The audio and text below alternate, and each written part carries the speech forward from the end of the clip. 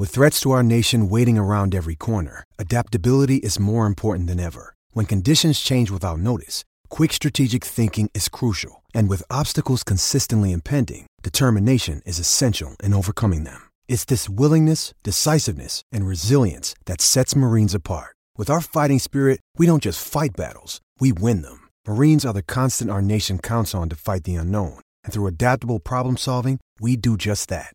Learn more at marines.com. Well, the trade deadline has come and gone, and almost no Rockets have gone, and very few will be coming to Houston. This is Jonathan Fagan with Danielle Lerner with a special edition of the Texas Sports Nation podcast, post-trade deadline edition. And, you know, I felt bad for a month whenever we'd bring up the trade deadline, and I felt like I was pouring cold water on it. But now I feel bad that people didn't believe me, that they got their hopes up. They expected all these changes and fun trades to talk about, and they didn't get it. So I hate to say I told you so, because I hated to tell you so, but this is what we expected all along.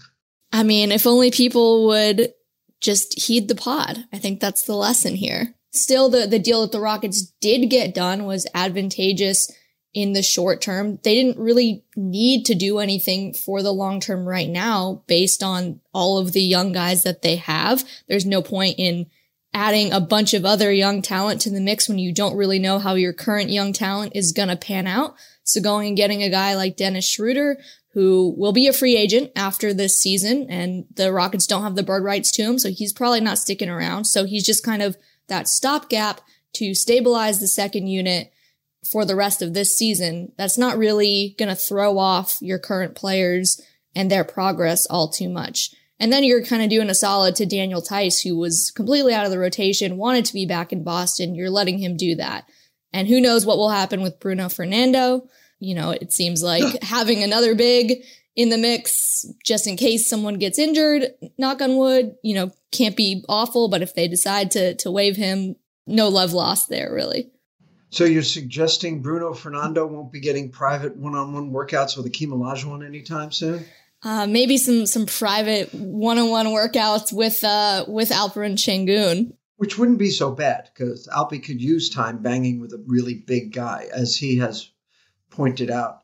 But, you know, going back a little bit, for why the Rockets weren't very motivated to make major changes yet. They were shopping. Okay, let's see what we could get, but we're going to put this price on it. It's not an emergency closeout sale, because the guys on their roster are not expiring contracts. They can try and trade them again. And so eventually you take what you can get. They didn't feel like they were at that stage. Plus, they wanted to be there. Eric Gordon, Christian Wood, they wanted to be here. They wanted to go through this process with the Rockets, which says something for them, I think. But it's more reason to think, hey, it's not so bad if we make a trade later instead of now. It's not as if trade deadline buzzer goes off and Rafael Stone has to turn in his iPhone.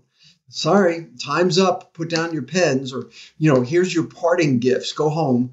That's not the case. I'm still not going to predict, even though for a month I did predict the Rockets were not going to make a major trade with Eric Gordon and they were not going to get a huge haul or any of that stuff. I will not predict that he will retire a Rocket. That, you know, when they'll have a retirement ceremony with Jalen Green standing on the side of the stage. And I don't think that's going to happen. He can still get traded before he might walk as a free agent. Hey, they might even pick up that last year of his contract. Probably not.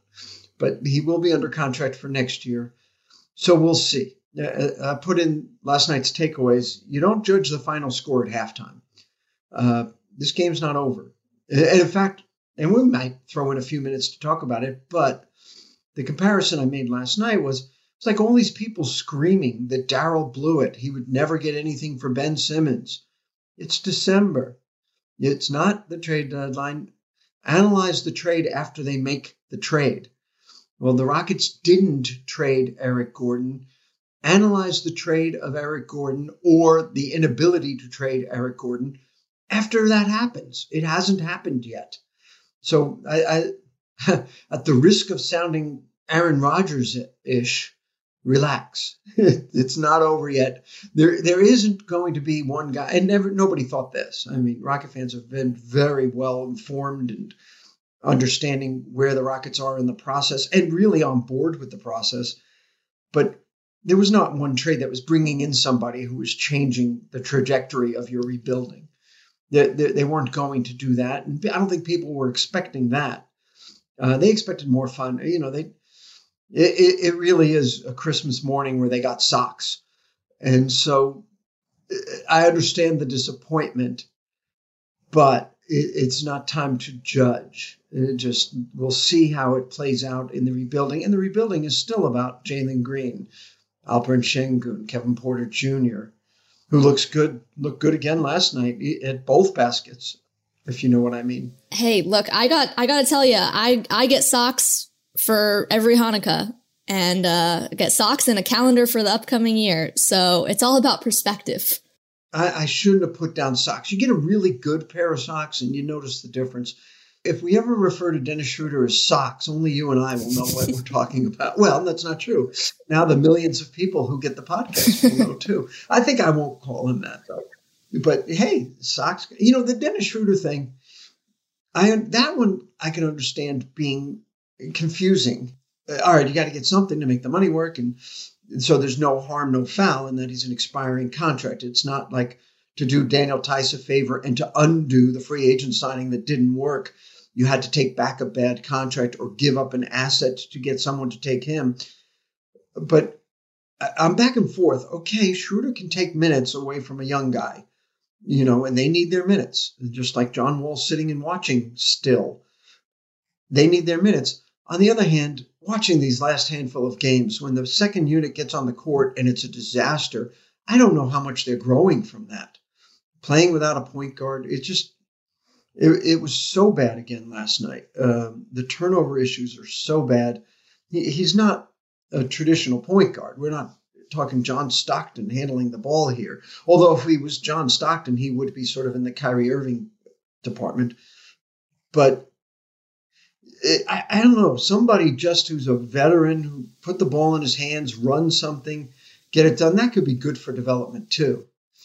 Yeah, I mean, the Rockets bench has been one of the highest scoring benches in the NBA this season, and a lot of that is because they're playing a lot more when they're in these 30-point blowouts.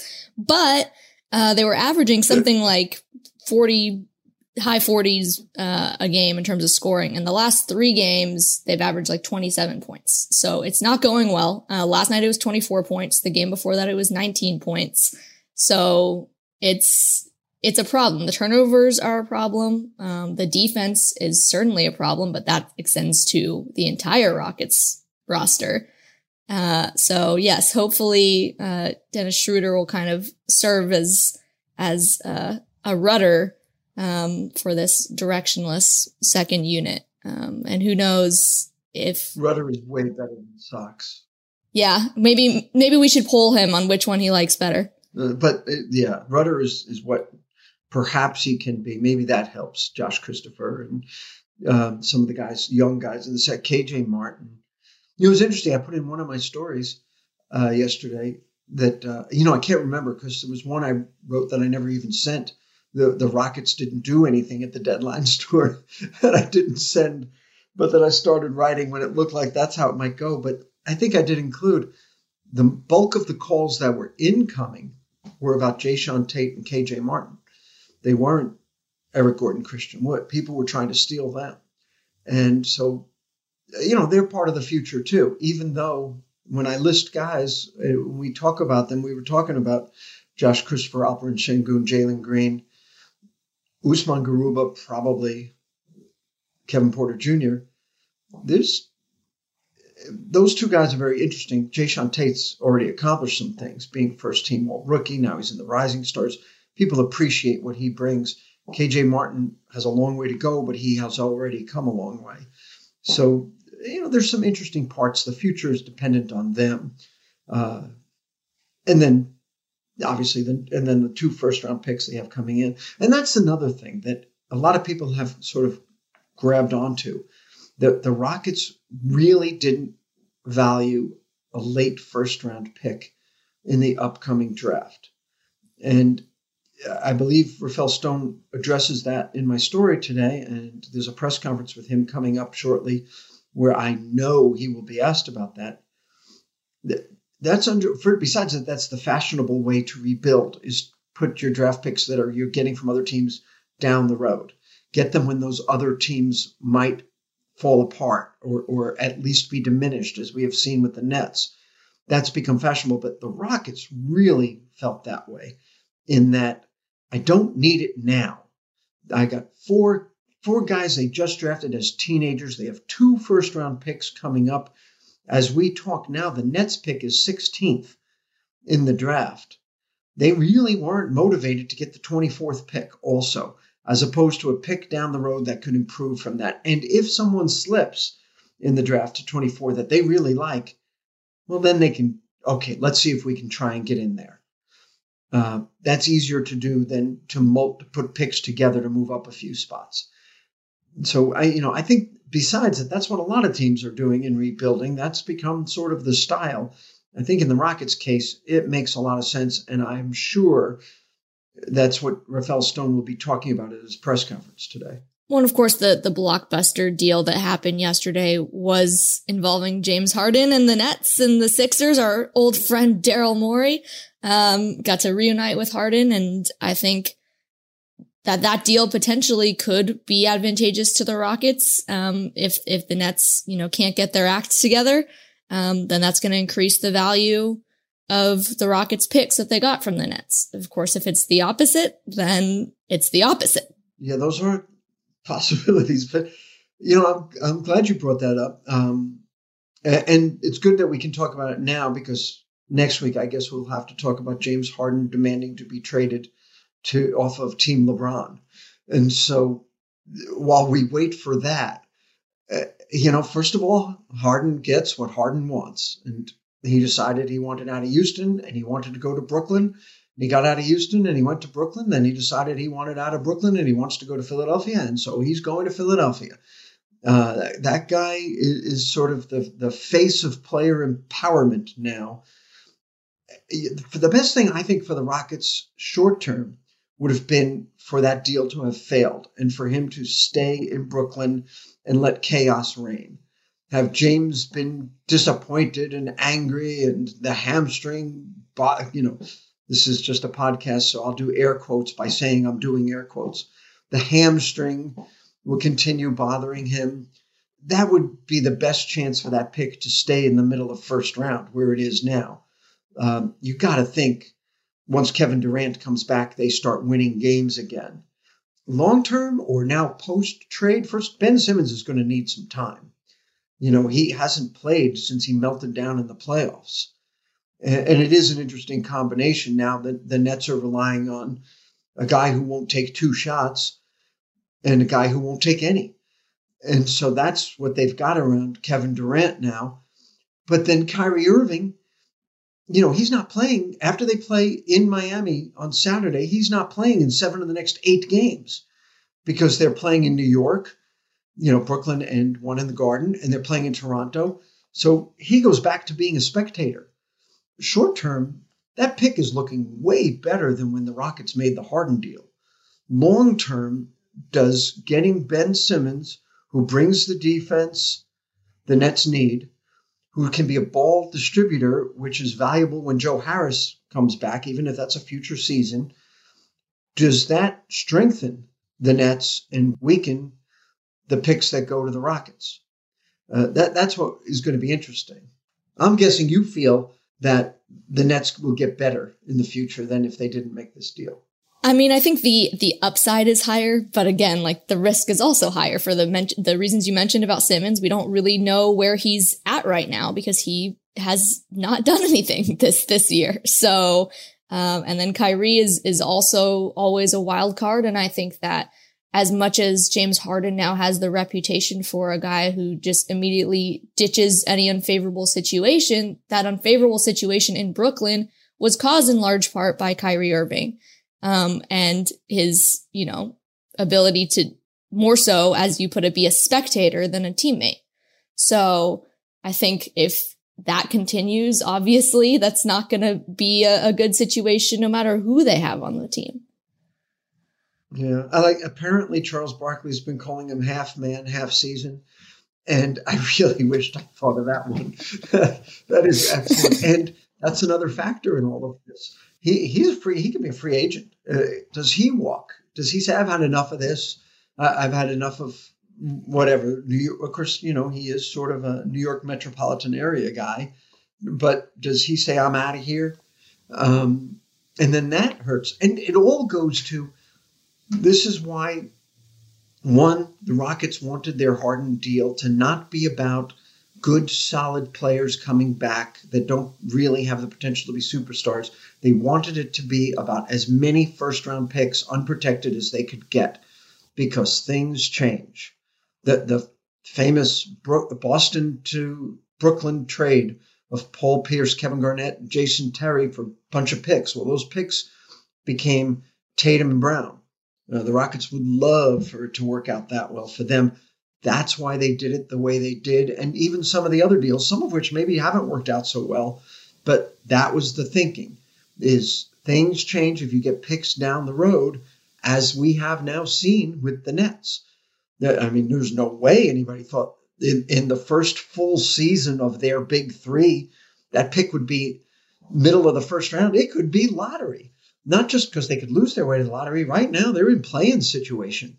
If they don't successfully play in, and if they are hosting those play-in games, Kyrie Irving won't be playing in them, suddenly you're in the lottery.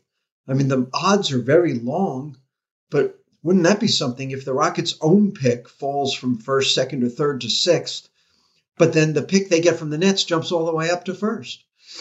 That would be the funniest development of all. I mean, they would, as long as they're dreamcasting, I guess they'd like to get 1 and 2. But I don't know. I think they might even prefer using, if they got one pick in the top 3 and they say it was number 1, I think they'd prefer it to be the Nets pick, just because it would be funnier. Crazy times we live in. Writing about that would be. Yeah, I mean, yeah, that would. Oh my gosh, that would be a must-see draft lottery show. But. That's a long way off, and the odds of that are very small, and the Nets probably do make the playoffs. So it's good that we're getting it out there now, because we probably won't be able to talk about that on draft lottery night in May or at the draft in June. But then there's the other part of all of this. The other team in the blockbuster. Is Philadelphia the favorite in the Eastern Conference right now? I think so. Really? I mean, the Bucks are about where they were at this time last year. I think they're 1 game behind where they were, which is remarkable because it seems like they're sort of sitting just off the pack at the front. But I agree with you that they have a real chance. Boston's playing way better right now, but I'm not ready to just pick them. I'm not ready to pick Cleveland. Well, remember, now they get Daniel Tice back, so watch out. Right. Boston's, they got everything. Philadelphia is good. The only thing more fun than watching Philadelphia now with Harden and Embiid trying to make the mix work, they will miss Curry a little bit, I think. And I'm surprised. They probably should have gone out and gotten some serviceable backup center since they were trading Drummond. But the only thing more fun than that would be a Philadelphia-Brooklyn series. Oh, my gosh. Ben Simmons back in Philly for 3 or 4 games. Oh, my gosh, that would be, and then not to mention Harden now, and I think New York fans are going to blame him much more than Kyrie Irving for not taking the shots, which led to everything coming apart. Kyrie Irving is so good. If he was playing every night, that team is winning way more, and James Harden's way happier, and James Harden's still in Brooklyn. And when Kevin Durant comes back, they got the big 3. I think the disaster of it all started when Kyrie Irving decided not to get the vaccination, and New York put in ordinances that say you have to have it to get in the building. It wasn't James being James as much as what precipitated that. But New Yorkers will blame Harden when he gets back to town. The competition to see who can boo more, the boo champions in Philadelphia or the New Yorkers who do view Philly as something of a rival, that would be some kind of series. I'm rooting for that matchup just for entertainment value. Well, I don't think we're going to be covering playoffs in Toyota Center. So I think we might be able to check that out. And, going back to all of this in the trade deadline, I don't think anybody was really thinking a trade deadline move would change that. The Rockets are probably not a playoff team this or next year. But I also think if it is all about rebuilding, it was smart not to get impatient with the process and just take what you can get, as opposed to keep trying to get what you want, what you think you can get later. And that, I think, is part of the pains of rebuilding. That, hey, it could be worse. You could be, I don't know if this is worse, but trade deadline day worse. If this is how Rocket fans might feel, how do you think they feel in New York and Los Angeles right now? The two most disappointing teams in the league did nothing. We'll ponder that one until, I guess, next Tuesday. Rockets have one road trip left before the All-Star break. Oh, boy. To Utah, to Phoenix, and then the Clippers in the second half of a back-to-back before we set our sights on the Rising Stars. Woohoo. That'll be good stuff. Yeah, you've got a long trip ahead of you. Yeah, it's going to be something, but at least I get to go to Cleveland. Anyway, until then, thanks for joining us on a special edition of the Texas Sports Nation podcast. Get the podcast wherever you like to get your podcasts. And we'll be back again with you next week. But for Daniel Lerner, I'm Jonathan Fagan. Thanks again for being with us.